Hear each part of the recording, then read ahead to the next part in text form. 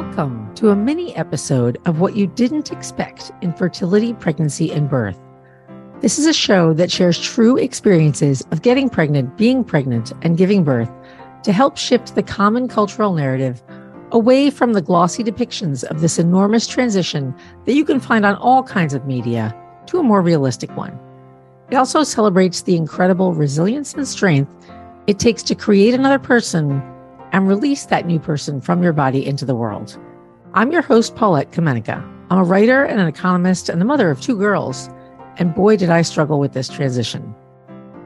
In this episode, I talked to a fantastic midwife who gives us a care provider's perspective on some common things that happen in births in medical settings.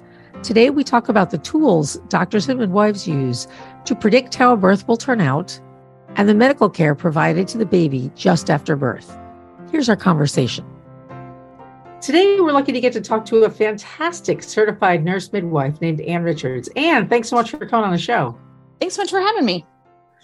I'm wondering if over the course of your career, have you seen any changes in the way that we can assess how a birth will go? If only, Paulette, I would be a wealthy woman who didn't work night shift if that were the case. Maybe one day. There's always new lab testing. They're saying there's all this research in placentas now that show that there were markers for preeclampsia, and I'm sure there will be new lab value eventually. But right now, no. Broadly speaking, unfortunately, no. Again, I don't want to come across sounding like I think birth is always scary, because largely it's not. For every birth that I find very anxiety provoking as a provider to attend, I've had probably 75 to 100 that were overall incredibly smooth, right? And straightforward. Right. But unfortunately, the really tough ones stick with you, and they should. I think as a provider, I never want to become complacent or ignore hard outcomes or difficult processes.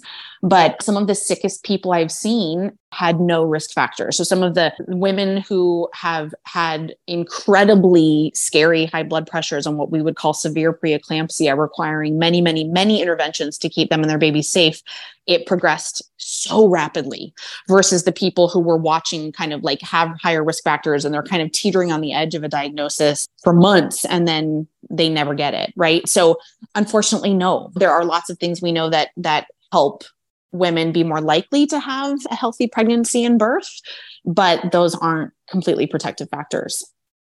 So one example I can think of with respect to prediction of birth outcomes is that VBAC risk calculator, the scoring system that doctors use to try to assess if women who have had a cesarean section in the past are good candidates for labor and a vaginal delivery with the current pregnancy. So what I'm looking for ideally for women in the future is those risk calculators for many things. Oh, absolutely. And I think there's certainly, I'm sure there are a lot in the works, but it's even with those VBAC risk calculators. So I myself had a VBAC and I was playing with my calculator constantly before I went in to give birth.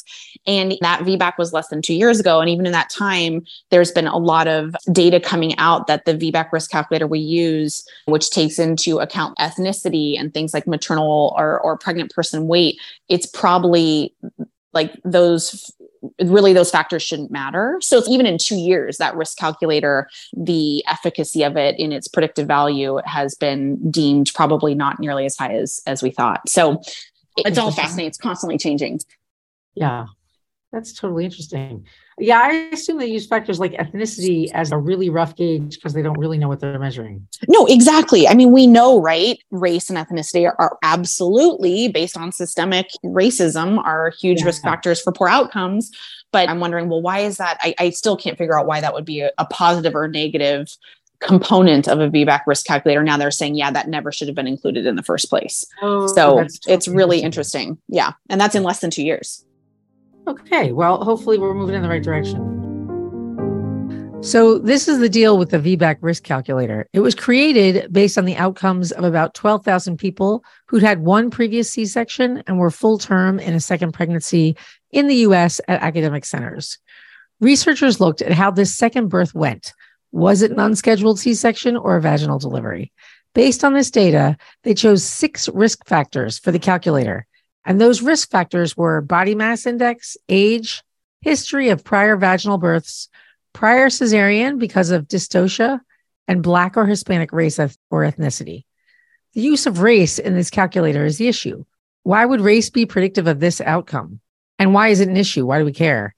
Because more people of color get lower scores in this calculator and are counseled by their doctors to avoid a trial of labor after having had a cesarean. And there's data to suggest that people of color have more negative outcomes from C-sections. So the VBAC calculator underpredicts success, dissuading women from having a VBAC when they could have done so successfully. So the new calculator takes race out and instead uses a variable that's measuring for the presence or absence of chronic hypertension. Note that other studies have found that variation in VBAC rates is likely driven by differences in institutional and organizational characteristics between hospitals, things like lack of continuous professional bedside labor support, confinement to a bed for ease of automated monitoring, reliance on epidural technology to the near exclusion of other physical or emotional supports. All these things have been associated with high rates of intervention, including cesarean birth. So it's these things that are more predictive than any issue about the mother's body or health. So this last question is about the things that are done for the newborn right after birth. Most new parents are offered 3 things for their new babies: silver nitrate in the eyes, vitamin K, and the first hepatitis B shot. First, what do you think about the silver nitrate? Isn't that just to protect the baby from contracting gonorrhea from its mother? Is that an issue if the mother has been with the same partner for a long time? That one, I'm sort of middle of the road on that, because that's how I was trained, that if you had someone who planned to decline the eye ointment, that you really would just encourage them to do repeat gonorrhea chlamydia testing or gonorrhea chlamydia testing very close to birth, like 36 weeks when we screen pregnant people for group beta strep. Just to confirm, yes. But then I had the lead pediatrician who is at our facility, who is brilliant, was like, well, no, it's protective against much more than that. And he's not high intervention. He's someone who is, of all our pediatricians, one of the most laid back. So now embarrassingly have to admit that I gone down that path of investigating, what else it's protective against? No, but he was like, it's not just gonorrhea and chlamydia. And so I think it's also one of those things that it's an eye ointment on the baby. I get it. It's a medication on your pristine new little human, but it's protective against such potentially catastrophic things that because I work there, I was like, yeah, put the eye ointment on my kid. Yeah. I'm not worried about a potential sexually transmitted infection in this monogamous relationship, but just go for it. He told me that when I wasn't pregnant, I wasn't having a conversation about myself as a patient. So I need to do more research, because once the baby is born, the parents are making those decisions with their pediatric provider. So I don't really listen to many of those conversations, but I should find out more based on what he told me, because I do trust his opinion. Yeah, totally. Aren't there other things the baby gets right when they're born, like vitamin K? Yes. So that one I will tell people is so important. People who want to defer, the 3 that we offer in the hospital, which is, I believe, very universal in an inpatient setting, would be erythromycin eye ointment, hepatitis B, the first in a series, and then vitamin K. I personally did hepatitis B because I'm a hospital worker, so I'm at higher risk, right, of needle sticks and things like that. So but that one, when people either want to defer or not do, I'm more understanding of that. Vitamin K. So vitamin K is part of the clotting cascade. So helping a baby's blood to clot. It comes from our gut, and babies are born with a sterile gut. So they literally don't have that piece of the clotting cascade.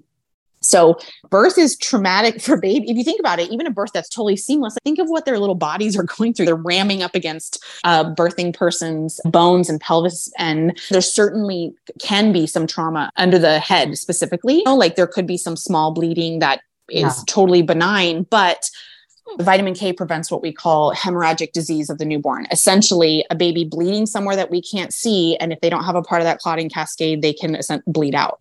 So that's one where I'm like, listen, I think this one is so important because it's preventing something truly catastrophic. And there's no way to predict, right? It's a bleeding we can't see.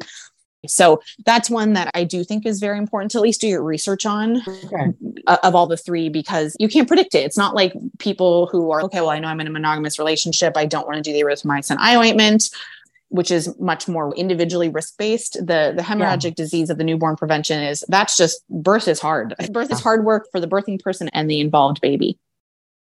Okay. I totally appreciate that run through. I do think if you've heard horror stories, especially from a hospital setting, but come with their guards up, we're not here to ruin your birth or harm your baby. We're going with evidence-based information and trying to do our best to protect you both and keep you both healthy. And sure, does evidence change? But it's sort of the protocols we have in place right now for a lot of things, not everything, is really in the best interest of laboring person and baby. And so it can be hard. We're not trying to harm you. We really just want to protect you and work together, have a really positive experience. Yeah, absolutely. Well, thank you so much for sharing all this wisdom. I feel like I learned a ton today. Oh, good. I'm glad. I feel lucky to work with families and know they're entering into a very vulnerable time in their lives, and a vulnerable / unknown. And it's overwhelming for sure. Exciting, but overwhelming. Thanks again to Anne for sharing all these great tips for labor and delivery in the hospital. And thank you for listening. We'll be back Friday with another inspiring story.